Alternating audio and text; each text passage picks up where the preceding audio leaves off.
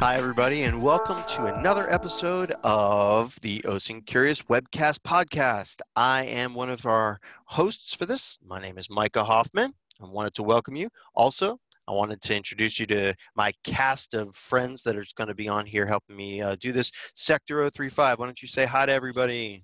Hi, everybody. Hi, everybody. Nico. Hi, the chosen guy here.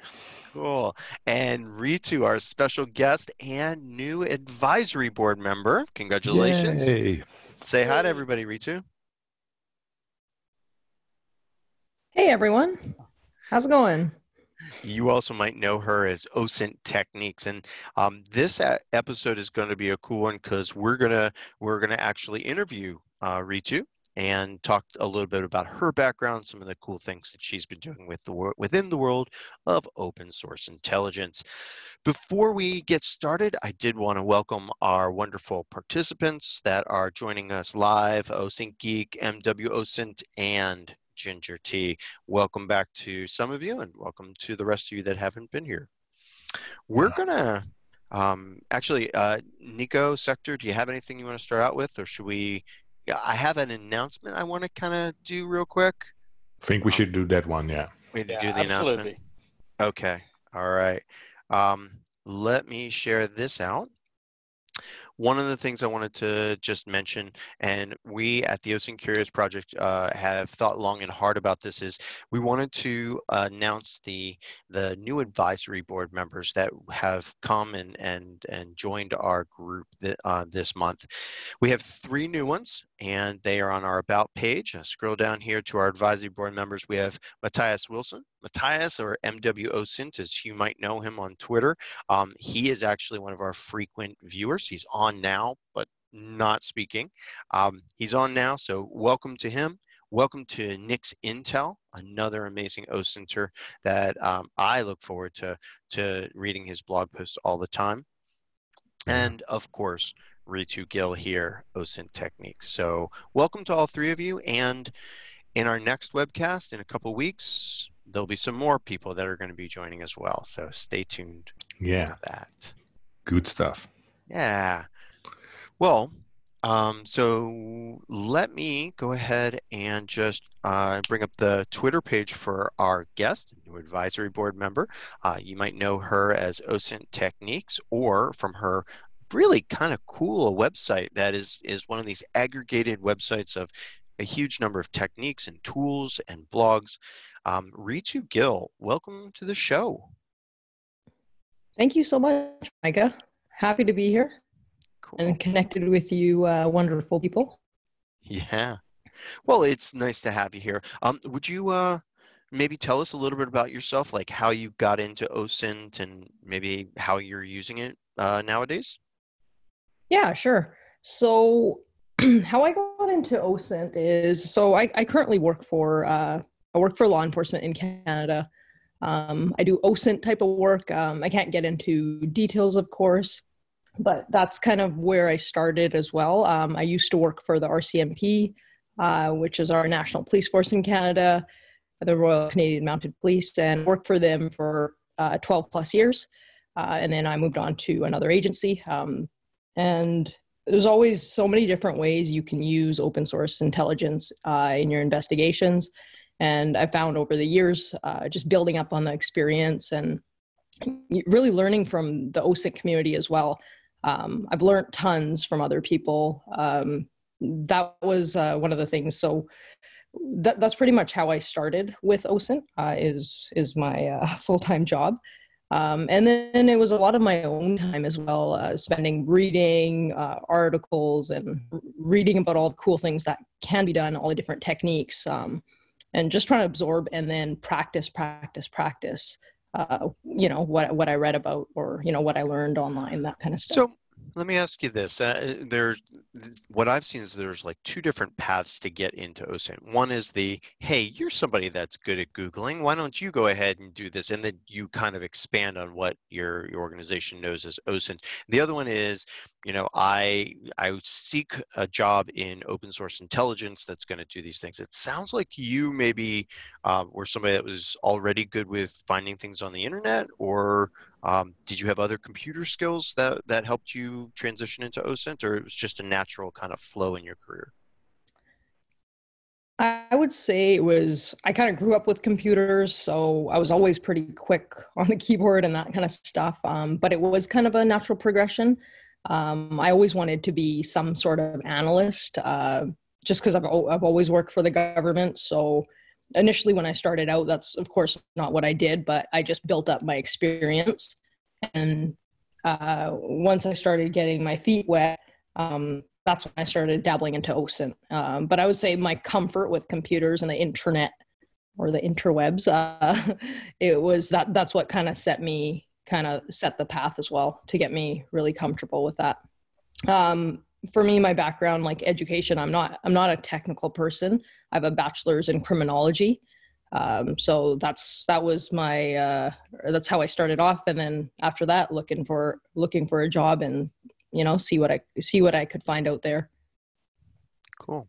And Nico always has a question he likes asking our guests. Oh yeah, I do. What? What? Sorry, now I'm lost. I lost the question. No, seriously. Listening at your story, you have been doing open source intelligence for a few years now, at least, I guess. What do you want to get better at, OSINT-wise? That's a great question. One of the things I really want to brush up on are automating OSINT, as we like to call it. So learning Python a little better, that type of stuff. I know there's so many neat tools out there. But again, because of my background, I don't have that programming background, and I know it's a learnable skill. So that's on my list of things to get better at. I definitely know how to do a lot of that, but I could definitely brush up on those skills for sure. So automating in the way like you want to grab information, or automating in a way that you want to automate certain processes? Yeah, just getting more comfortable with. Sorry there, I cut you off there. I think there's a little lag in the. Go ahead. I would say not necessarily building tools. Like I don't want to recreate things, but there's like Recon NG or other tools out there, but learning more of the stuff that goes on the background of that, just to understand the tool. And then maybe someday trying to, attempting to build something like that, because I don't have the background. So that's where I would say like, that's where I would want to learn a little bit more about that type of thing. Yeah. Understandable. And if you have to name that number one tool you use on a daily basis, just as a tip for people, is there one or two maybe?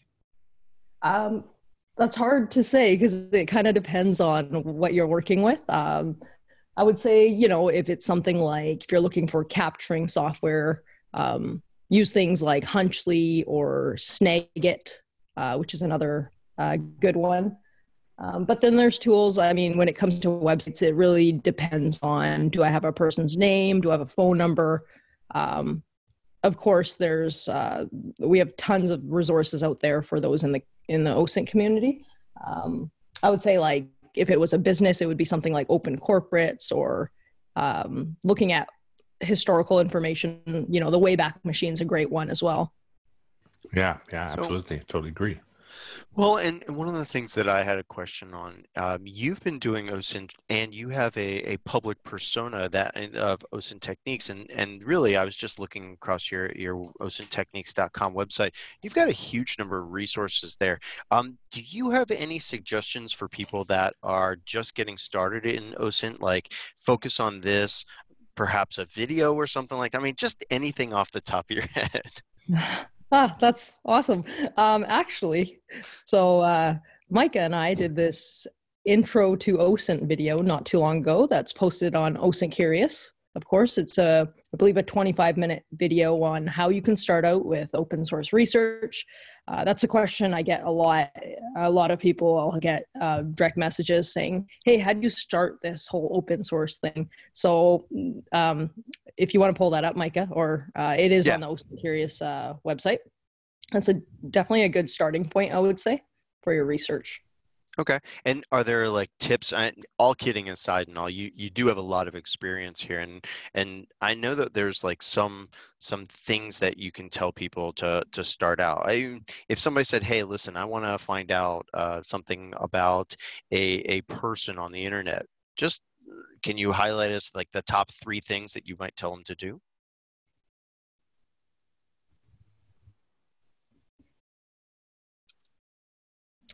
Yeah. So, I mean, initially, if someone says, "Hey, I have someone's name," my first question is, "Where are they from?" Meaning what country. Due to privacy laws in Canada, we have quite strict privacy laws, so it's a little more difficult to find public information. That's initially like the question I ask myself, because if I know they're, say, from the US where there's more public information, I'll know, hey, there's so many more resources, or this is where I would go if that target or that subject was from that area.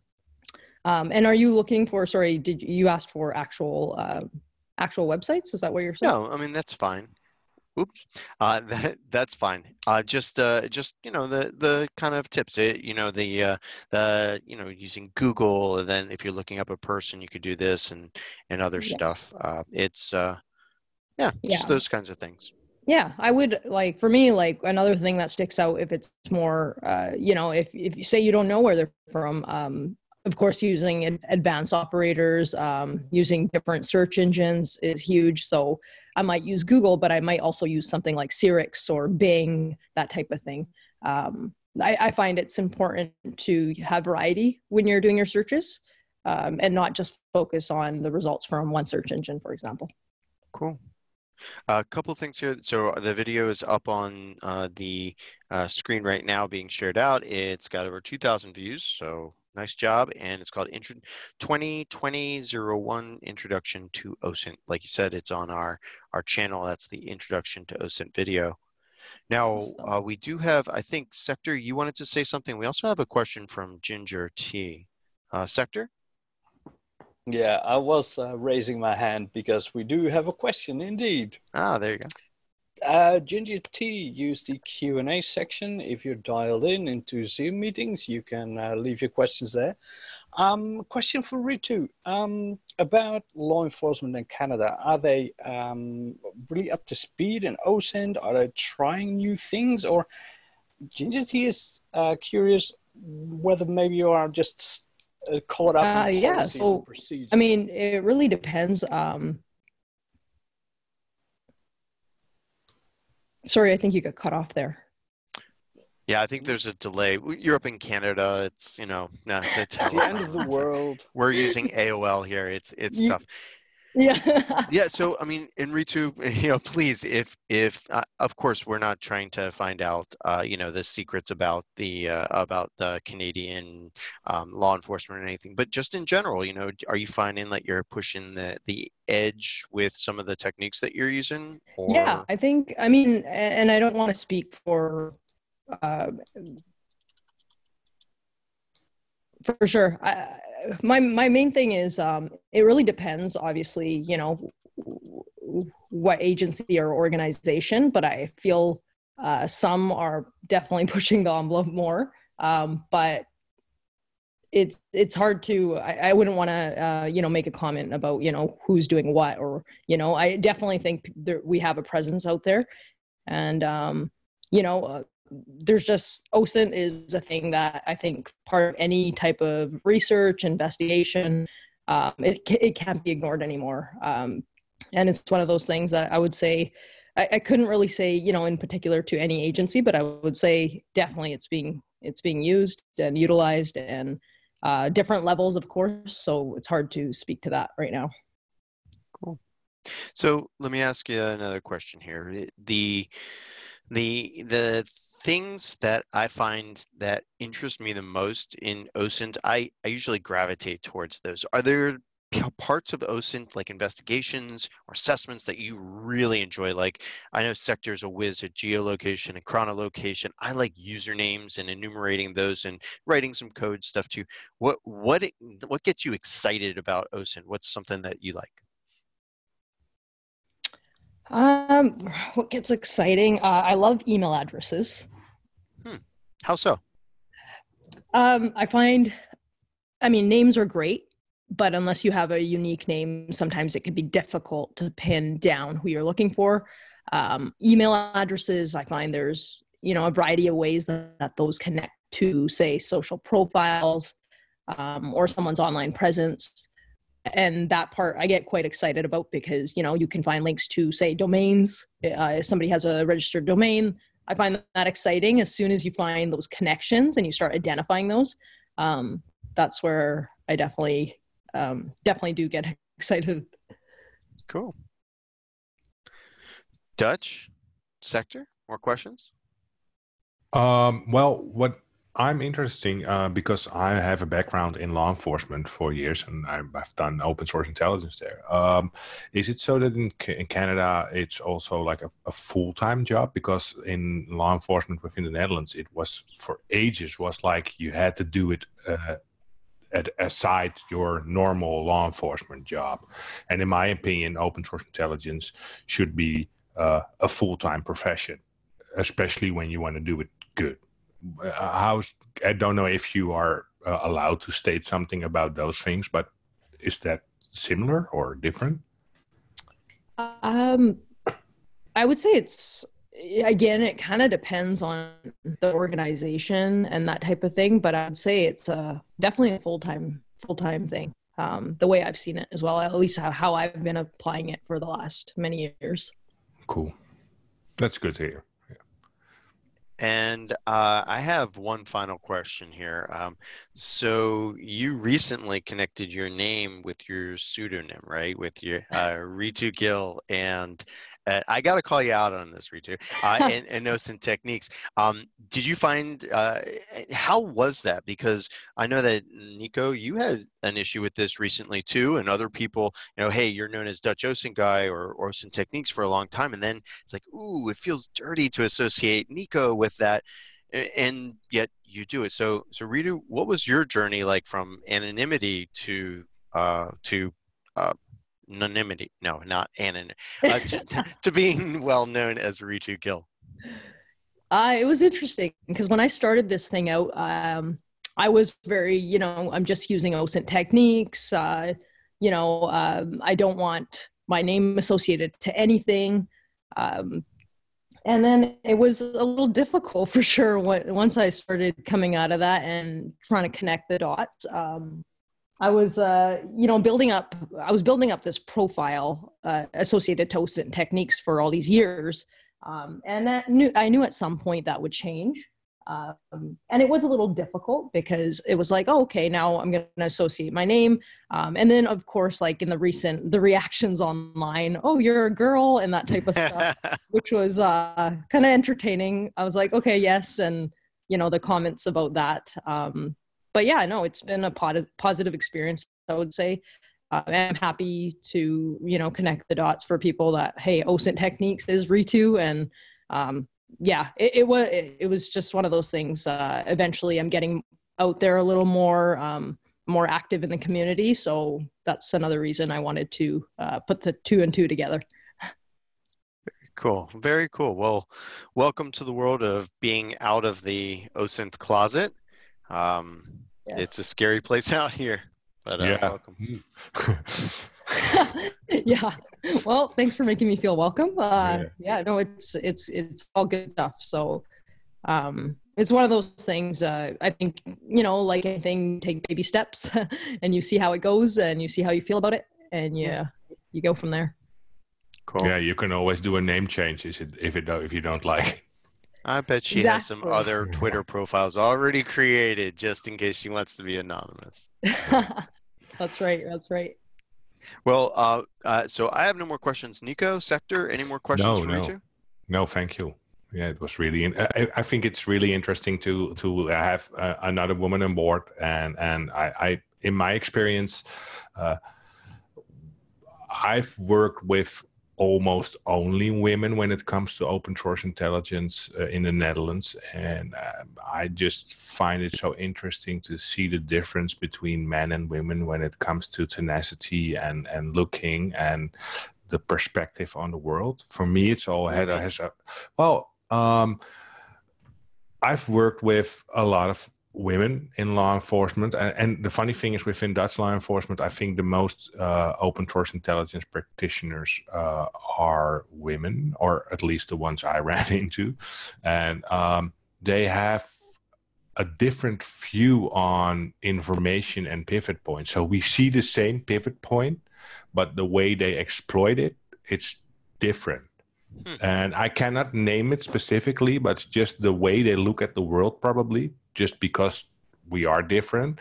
It's so inspiring for me. And in general, I think the women I ran into doing in this field, they are more pit bullish than men are. They bite, they don't let go until they find the solution or the answer to their research question. And that's where for me, the biggest difference is. And I think listening to Ritu, I hear similar things, which is good, which is really good. Wow. All right. That's awesome. Yeah, that's really cool. Ritu, do you have any questions for us before we move on to like going through the news? No, I think I'm good. I actually read a quote I just wanted to mention recently. Yeah. And I thought of just, depending on what type of work you do, it says, if all you're receiving for your work is a paycheck, you're being grossly underpaid. And what that kind of taught me was, when you really have a passion for any topic like OSINT, I just find that's that pull to get you to that next step or that next level.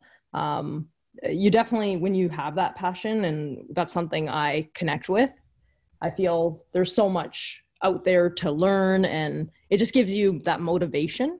And it's important because when you're motivated, you're going to want to seek more information and, collect, gather the different techniques, and that's where you get from your experience, those are how you build up your portfolio. Yeah. Oh, absolutely. I 100% agree. The things that I found is that a lot of people are doing OSINT for their work, but more often than not, at least the people that I see on Twitter are doing OSINT because it's their passion or their curiosity. People that are just solving those wonderful quiz time things that Sector and other people put out are solving them because they're curious. They want to see if they can figure this out and put those pieces that they've learned about into practice.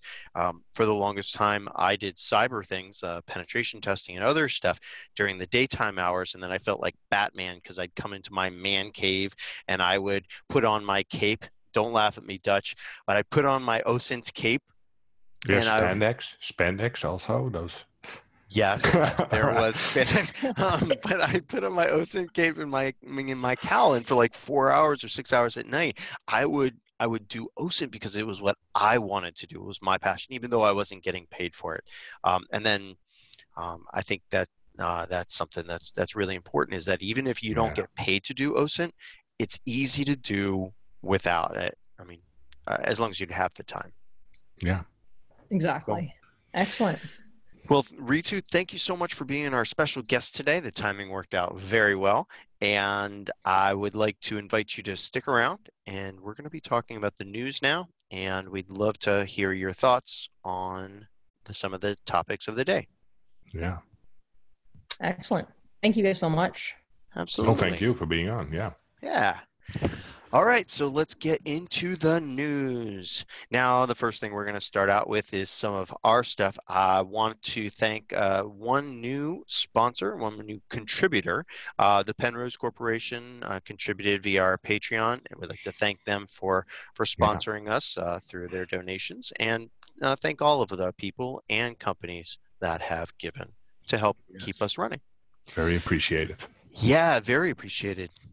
Now, speaking of timely things, Ginger T, who happens to be on the show now as one of our participants, just tweeted out, I'd say about 15 minutes before the show, I was watching, tweeted out something about about his journey into the world of OSINT.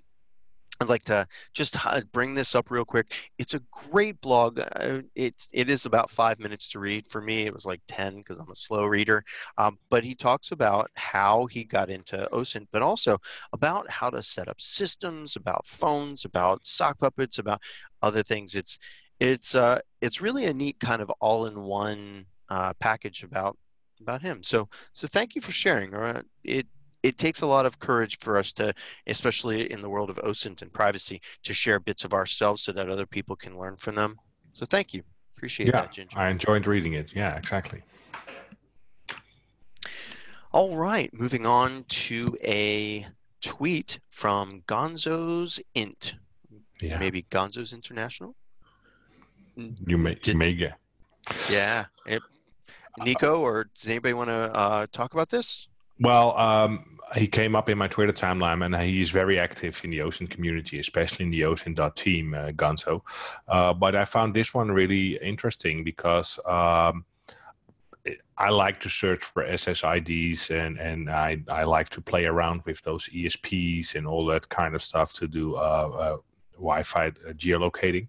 Mm-hmm. And this gave me some new pivot points and also some new information on websites that collect SSIDs for open source intelligence purposes. So he made a fantastic Google dork, and he shared it based off Sector's OSINT quiz.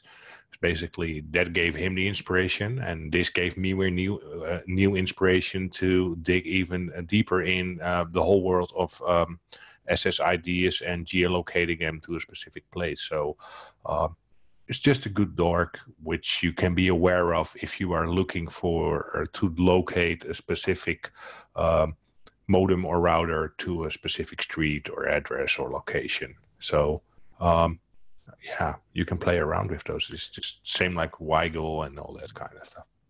Yeah. So Jeff Balomas wrote a blog post for us about Wi-Fi. I wrote a blog post for us and curious about Wi-Fi and stuff. And what I'm finding is that more and more sites out there, like the ones that Gonzo mentioned, also this small company named Google, not sure if you've heard of them, they have this geolocation API. And I use it for my Untapped tracker application to track people that drink beer and all. I've presented on that many times. I use it to just resolve an address to a latitude and longitude. But one of the guys that's actually one of the SANS instructors that I was hanging out with said, hey, did you know that you can search by the BSSID in Wi-Fi access points too? Because you remember back in 2010 when Google had all their cars driving around and sniffing wireless? Yeah, they actually allow us to gain access to it too via their API. The Google API does cost money. It's like you invest and then they will debit from that if you reach a certain amount of money that they need to remove it. Otherwise, it's essentially free, but you do have to register for their API. Yeah. Cool. All right. Now, Nico, you also talked about this username lookup site, namecheckup.com. Yeah, I was literally updating my own personal bookmarks, and I was looking for the name check one, and I was Googling for additional new resources, and I literally came across Name Checkup, and it has over 270 sources in there, which could in potential be tied to your person of interest, or at least a user handle or name of interest. Not you need to verify or falsify it anyway, but you just type in a username and it will say, hey, I found this username here and here and here and here and here. So, and did you find it to be quite accurate? Because I know that some of these have a huge amount of false positives. Well, some have this automated ping 200. So we have this name, but when you end up the page, it's not there. It's just because technically under the hood, it says, yes, I can ping back. But in general, I think 80% is accurate-ish. Yeah. So, And it was just another one. And like I preach, exhaust your resources. This is another resource to exhaust. So now you have another username checkup tool. So, and this has a lot of sources which all the other name checkup tools do not have. So that by itself is a win, in my opinion. Yeah. Ritu, have you ever played around with this site, namecheckup.com? I saw that Nico posted about it, so I checked it out. I always like to see kind of what's out there. I know Noam, it's similar to noam.com and some of the other ones out there. But yeah, I wanted to make sure it was working. I haven't used it a ton, but I did check it out. Okay. Micah, I just think it's a really good source to enhance your own tool. Oh, my tool? Yeah. Yeah. Yeah, so I have the What's My Name project, which works a little different. Well, it works similarly, but is more transparent and all. And it's something that I have to keep up. And people like Sector have also helped keep me up and other people and keep the open source project up to date. It's a constant shifting thing. But yeah, it'll be a whole bunch of sites that we can now check. Now, these techniques, just so you know, the name check, the user check, most of them work because people's usernames are found in the URL. So like twitter.com/webbreacher, my web breacher name is in the URL. And if you look back at some of the things that I moused over here or on some of these sites, in general, the username is in the URL. There are some websites out there like emailrep.io and some other ones which seek to tie accounts together using other things like the hash of a profile picture or other stuff. So this is kind of interesting. It's another resource out there for you to explore, find the pros and the cons, and decide if you want to use it. Yeah. What about this one? New thing. This is, I can't even pronounce this, Zorzkov, X0RZKOV, de-anonymizing Tor circuits from hackerfactor.com. Have you all checked this out? Yeah, I've checked it out. Actually, it was Laurent Bodo pointing it out to me, and he knows I have this particular interest for Tor-related things. So I read it, and it's a little bit technical for some people probably, but it's a good read up on how the Tor traffic between A and B or between certain connections can be de-anonymized by certain techniques. So now the techniques that they used are very technical. It's not just like, hey, you run this tool and it says, oh, that's IP address this. They're talking about modifying the Tor client and other things. It is very technical, I think. Yeah, but for me, this is not for me to maybe do it self on a technical level, but it's open source intelligence in the way of I gather new insights on possibilities and opportunities. So if I need to consult someone or give someone advice, I'd say, well, these are possibilities. We can go look for someone who has the technical skill level to make this happen. So this is also for me where open source intelligence comes in. You learn, especially on academic research papers, on new possibilities or techniques. New people that are moving the field forward, right? Yeah. Neat. All right, let's keep going. Yes.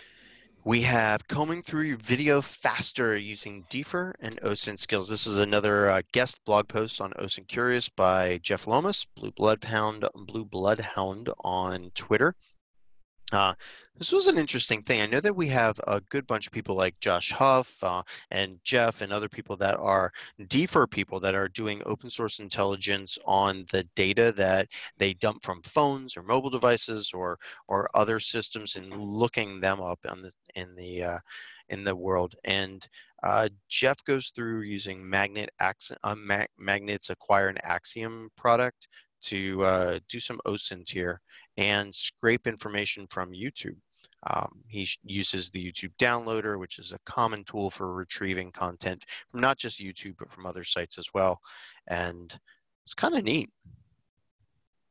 Yeah, I found it really interesting because I do not have that DFIR background, and it gives me those new ideas. You see these light bulbs immediately lighting up above my head. Oh, new possibilities. That's basically what it's about. Yeah. Yeah, it's broadening like your range of what the possible is, and then you know that, hey, if you wanted to, that's why one of the reasons why I love giving attribution to people when I've learned a technique from them is that, you know, I'm not the expert. I'm somebody that uses this technique, and if you want to know more, go talk to Jeff about it, and he can actually explain more. So yeah, exactly. Maybe we should get him on. Hey, great idea. I'm writing that down in my notes. All right. Next thing is something that the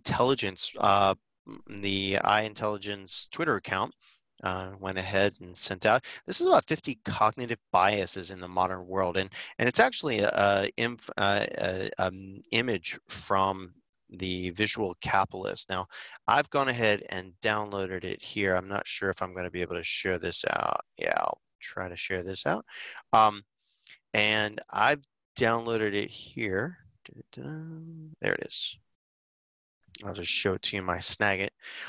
And it's kind of neat. It's a very quick chart, if you will, that shows all the different types of bias that we can bring into everything from things like the halo effect to false consensus, curse of knowledge, and then they organize it based upon what type of bias this is, whether it's social, belief, money, politics. I believe I had to register or give them an email address, I'm putting that in quotes, in order to get this graphic, but it really was neat, and I would love to get a copy and just put it on my wall and go ahead and just refer to it out now every now and then.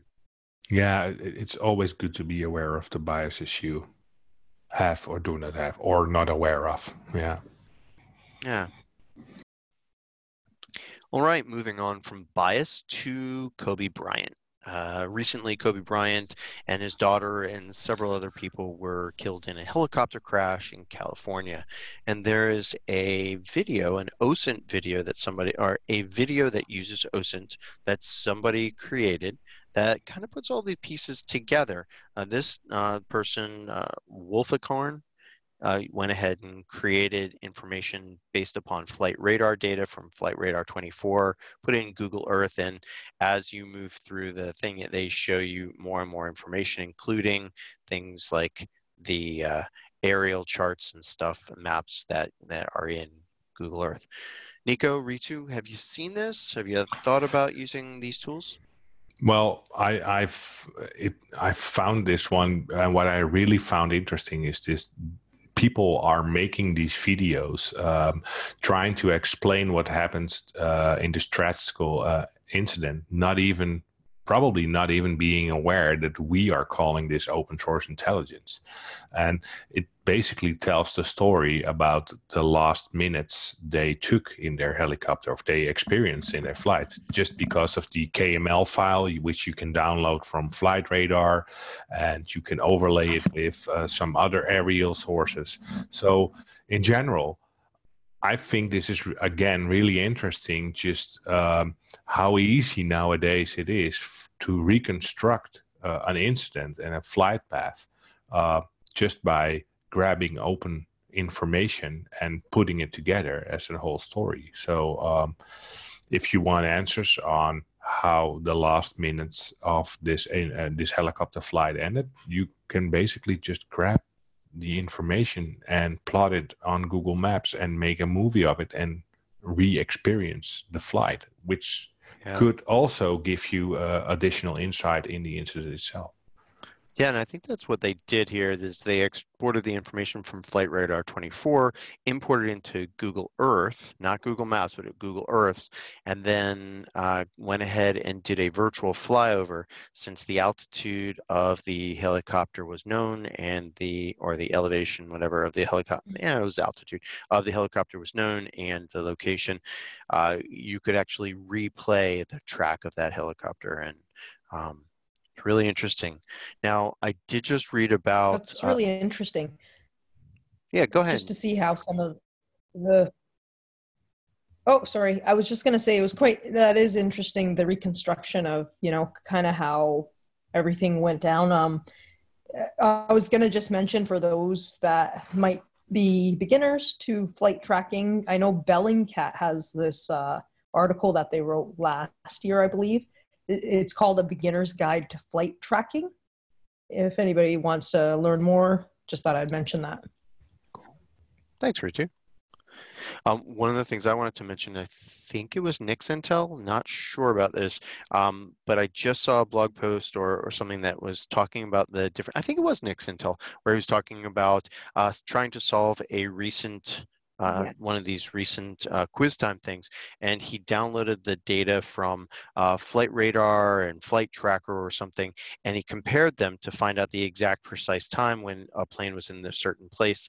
And what he found is that there were discrepancies between those two services, between when the plane actually landed, where it was. So ADS-B, while we look at it and go, wow, this is where the helicopter was, it may not be as accurate as we think it is. It depends on a lot of things, especially if the site that we get the data from is filtering or otherwise altering the data. So just, we always have to think about that stuff. Now we have the Mouth of Morrison Twitter account. Joe Morrison tweeted out this pretty interesting flow chart on how to find the most recent satellite imagery anywhere on Earth. And this is of specific importance to people like Laurent Bodeau and Ben Brown, and Ben Strick, who goes by the Twitter handle Bendo Brown, and other people that are looking for free or low cost or even paid satellite imagery. This flowchart, which is available on the web or on Zavia.com, I'm going to butcher that name. It was kind of interesting to see the different options that are available and what are the different reasons why you might use one or the other. Yeah, nice flowchart indeed. Yeah, what I found really interesting, on the bottom in the middle, there's open aerial map. There are people that use the drones to capture photos and videos, and they plot it on a map. And you can get some seriously cool stuff there. Absolutely. It's worth a view, like resolution of 2-3 meters per pixel, or even lower, like 2-3 centimeters per pixel. It's just craziness. Really check it out. Okay, open aerial map is something. But I think not a lot of coverage though. But it's growing. I think it's growing really fast. And that's from people that have flown their drones or quadcopters over an area, taken the images, and then uploaded that track and uploaded those images to some fan or fun sharing site. Yes? Yes, correct. All right. Cool. Thank you. Now, while I've got you on here, Sector, we did want to mention that the Trace Labs organization just completed its third global CTF, and they maxed out the number of contestants at 400 people, which is amazing. Yeah. Wow. And Sector, you were one of those people that participated, right? Yeah, absolutely. Together with Gonzo, Salah Heldinas, and who was number 4? I'm sorry. No, we had a team of 4, and yeah, I can't wait for the next installment. It's a really good organization. They handle everything really well. Amazing how fast they work in the back end to process all the hints and the leads that people find. And yeah, I really hope there's going to be some good info for law enforcement to find people. Yeah. Excellent. Yeah, and for those of you that don't know, Trace Labs is it's a nonprofit up in Canada that conducts these missing persons capture the flags, where they work with law enforcement to find missing people that have been officially reported and have cases that have that are in the public domain, if you will, and then they provide us participants the ability to find open source intelligence information or social media intelligence information about these people, submit it to their Capture the Flag scoreboard, and get points for those tips that we submit. You submit enough tips and you can win. but every single tip that you send in could be something that helps law enforcement to locate and otherwise help these people. So a great cause, a terrific event, and they continue to do some great work. Ritu, you were also at one of these missing persons CTFs, right? You saw Yeah. this, not the global one, but another one, right? Yeah. Well, actually, I was a volunteer judge at the global CTF as well. Nice. And that was good, but also previously with SANS, that was a really nice event. So yeah, I've experienced being a volunteer judge for 2 of the events, and again, like you said, an excellent cause, and for those that want to test out their skills, some fun to be had as well. Yeah, lots of tips came in for the one, the global CTF, and that was it was a fun event. Well, I think it's an interesting point that you just brought up there, that if you want to practice your skills, and you brought this up earlier during our interview, that in open source intelligence, practicing your tradecraft is actually not hard.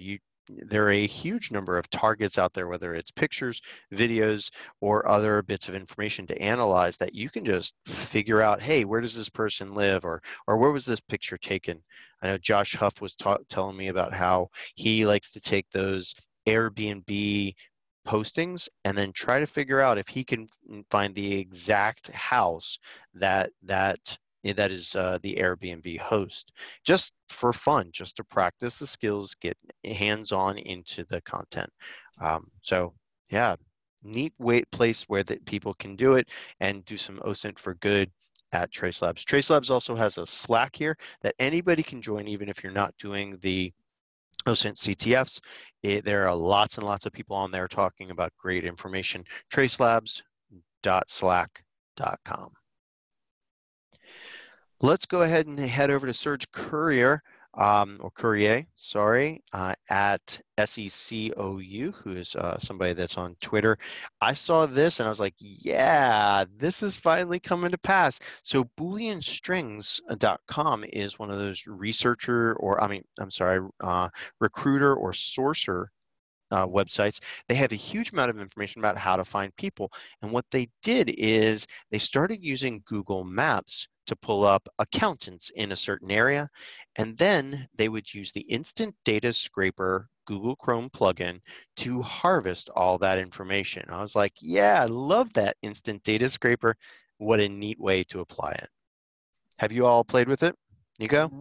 Well, with Instant Data Scraper, I played, but not particularly with Google Maps. But the Instant Data Scraper I use very regularly. Yeah. And this is essentially what it does. It pulls this content right here on the left-hand side of the screen from just a accountant near Manhattan, and then it puts it in a nice CSV or XLS for free, which is amazing. And you've now harvested what Google knows. Yeah. Nice tool. Hope it doesn't go paid. Then we'll just find the JSON in the back end. That's right. We'll make it ourselves, right? Yep. I love the way you think. So resilient. And now we have this guy named Dutch OSINT guy. He created a 10-minute tip for us on searching for stuff. Nico. Yeah. I'm going to start calling you Google from now on. It was 11 minutes and 9 seconds. Yeah, what the heck, man? It's a 10-minute tip. Yeah, sorry. But there's time expansion because you're over there on that side of the world. Yeah, and lag in account, all that kind of. No, I made this one because a lot of people struggle with LinkedIn. Particularly on seeing information from accounts, and especially with the operational security risks that can be involved when looking at LinkedIn profiles. So I wanted to make a 10-minute tip, and it shows you in a few basic steps how you can view a LinkedIn page by copy and pasting the direct URL into the mobile-friendly viewer of Google search engine, the test site, and how you can then, in the next step, make that HTML not so pretty human readable code pretty again and read it again. And there are other steps to do this, but I wanted to make this one visually good, understandable for everybody, so not too technical. And I did not want to show because people have been pointing me towards, you could have also done this by doing this to Google Translate. Yes, correct. It can be done to Google Translate. But in my experience, even when you translate an English language page into Google Translate, it sometimes will alter the content. And I did not want to have content altered. And with this method, I'm 100% sure that the content will not be altered. So this is just a tip to view LinkedIn page. Thanks, Nico. Yeah, and one of the things that I wanted to just point out there is that the technique you used hopefully will not go away. It's the Google Mobility Test application that actually can be used in not just LinkedIn. Again, this is just another tool for your toolbox, but it can be used to go ahead and look at any URL that allows Google access but will not allow you access without you creating an account. So LinkedIn is a great example, but there are some newspaper websites that allow Google to index stuff, but don't allow us to get in unless we have registered for a free account. We can use this technique there. On some other places, other social media sites, we can do the same. I think it's really interesting to try and find out in what way they work. Do they look at IP address or maybe just a referrer in the header? It is most likely the IP address, because we can actually change the user agent. We can inject an HTTP referrer in there. And some sites are just looking at the user agent. If you pretend to be Googlebot or Bingbot, they'll let you right in. But nowadays what I'm seeing is a corroboration of IP address as well. Yeah. Oh, okay. Both. Yeah. I mean, but your mileage may vary. Some sites are just going to do user agent, in which case you can use like user agent switcher or one of the other switchers to change to Googlebot. Or sometimes when that doesn't work, you can go ahead and use this. Yeah, well, you know why I bring it up. If you look at my avatar, I love pretending to be someone else. So. Yes, you do. Let's take a look at something that Laurent Bodo went ahead and posted a free course on how to spot mis and disinformation online, which is a huge part of, well, our OSINT jobs nowadays. This is a course by Reuters news agency, sponsored by Facebook. Now, doesn't that make you a little bit suspicious right off the bat? I mean, it's a course on disinformation from Facebook, or sponsored by Facebook. I think I really wonder what's in it. I haven't checked on it. Have you, any of you, Ritu, Nico, Sector, have you looked at this? No, not at all.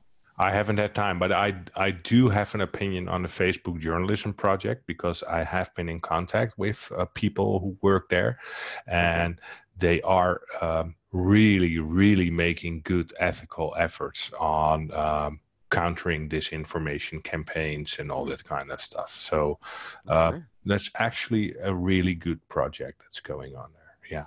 Cool. Well, I look forward to reading this or going through the course and seeing what I can learn.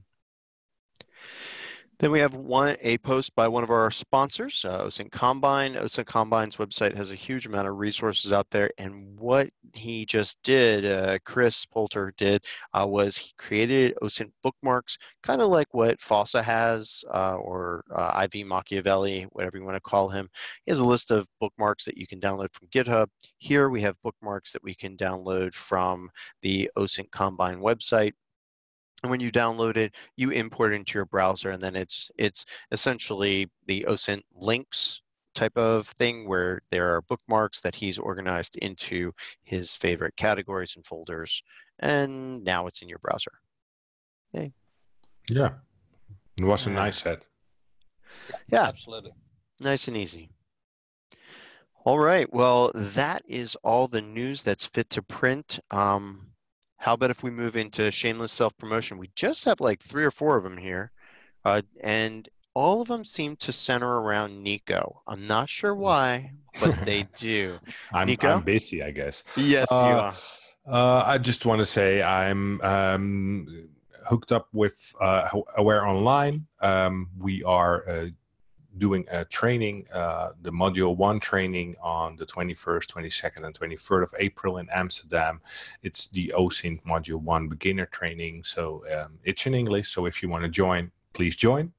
And on top of that, I will be doing 2 workshops, one-day workshops about Google. And it's in Dutch. I will tell you what Google is all about, how the algorithms work, how Google under the hood is trying to manipulate your search results, how we can leverage Google Dorks and all the stuff, and how we can monitor our searches. So if you want to join me there, the 20th of March and the 18th of May. Nice. And might as well put this in as the hat trick, as the trifecta. Yes. And the 18th of February, I'll be doing a talk at the Open Source Intelligence Summit in Alexandria, the States, as well as doing the OSINT Curious panel live with you, and Kirby will be there, and I think some other OSINT Curious, at least a lot of OSINT Curious people will be there. Yeah, so that's something that I wanted to mention. So we've got a bunch of really great talks at the OSINT Summit. Chris Poulter, we just mentioned OSINT Combine. We have Heather, Honey, Dr. Heron Hayes, Christina Licati, who had a really neat talk that she's going to be talking about social media. Beowulf, who we talk about all the time, Josh Huff, and Will, who's talking about sock puppet creation and his experiences with that. And Matt Edmondson, guy who made some really cool tools, and it's just an awesome dude in and of himself. One thing I wanted to mention is that at the OSINT Summit next a week from this Tuesday, on the 18th, we will be doing a special live version of our OSINT Curious podcast, and we'll be doing it in front of the audience there at the OSINT Summit. And what we're going to be doing is, hoping the networking is good and strong and powerful, we're going to be doing our normal event where we allow anybody from around the world to come in and be in our audience. But what we're going to be doing is taking questions from the audience, and we're going to be doing a recap of everything that we talked about, or that people talked about and shared at the OSINT Summit. Now, some of you are going to ask, well, are these talks recorded? Yes, they're going to be recorded. Yes, they're going to be pushed to the internet for free. So stand by. So what we'll be doing is, in the next week or so, we'll be publishing a special OSINT Curious link for a special OSINT Curious webcast that is happening on the 18th of February. Watch for that in our Twitter, and you can log in. Unfortunately, it's going to be starting, as you can see, at 5 o'clock Eastern Time US, which puts it at a lot of your bedtimes. But stay up. Of course, it'll be recorded, and we'll put that out on our YouTube channel when we get it. So I'm really looking forward to that. Nico, Ginsberg, myself, Kirby are going to be there. I think Turbush is going to be there, and some other people that you may have heard us mention. It's going to be a lot of fun. Yeah, looking very much forward to it. Yeah. So one other thing I will mention, sans.org/sec487. My sans class is doing well, and I can't say anything right now, but I have a really cool announcement that I'm going to be able to talk about in one more week about the Sec487. Myself, Nico, Josh Huff, Jeff Lomas, and other people are teaching it all around the world. Lots of space available. And Ritu, where can people find you on the internet or in the coming days, weeks? Okay, well, my online presence, I'm most active on Twitter, as you mentioned already. And I would say my website, OSINTTechniques.com. I should mention my Twitter handle, OSINTTechniques, and then my website, OSINTTechniques.com. You'll find me on like LinkedIn as well, but Twitter is my main game right now. Cool. Thank you, and thank you so much for being on this episode with us, and looking forward to you being a regular voice on our podcast here. Yeah. Thank you so much. Happy to be here, and thanks for the warm up. You are most welcome. And Sector, where can people find you, or what's something interesting that you want to share with everybody? Well, 12 hours from now, regular week in OSINT. Lots of cool stuff. Some of the things we've seen on this webcast, some really cool new stuff that got my attention this week. And no self-promotion, Sector 035 on Medium, Twitter, and wherever you can find me. Very cool. Well, thank you to Sector, Nico, Ritu, and all of our attendees for this wonderful episode of OSINT Curious podcast webcast. I have been your host, Michael Hoffman, and I wanted to remind you all to stay OSINT Curious. That's right. Have a great week, everybody, and we'll talk to you next week. Bye, everybody. Bye-bye. Bye-bye. Bye. Take care.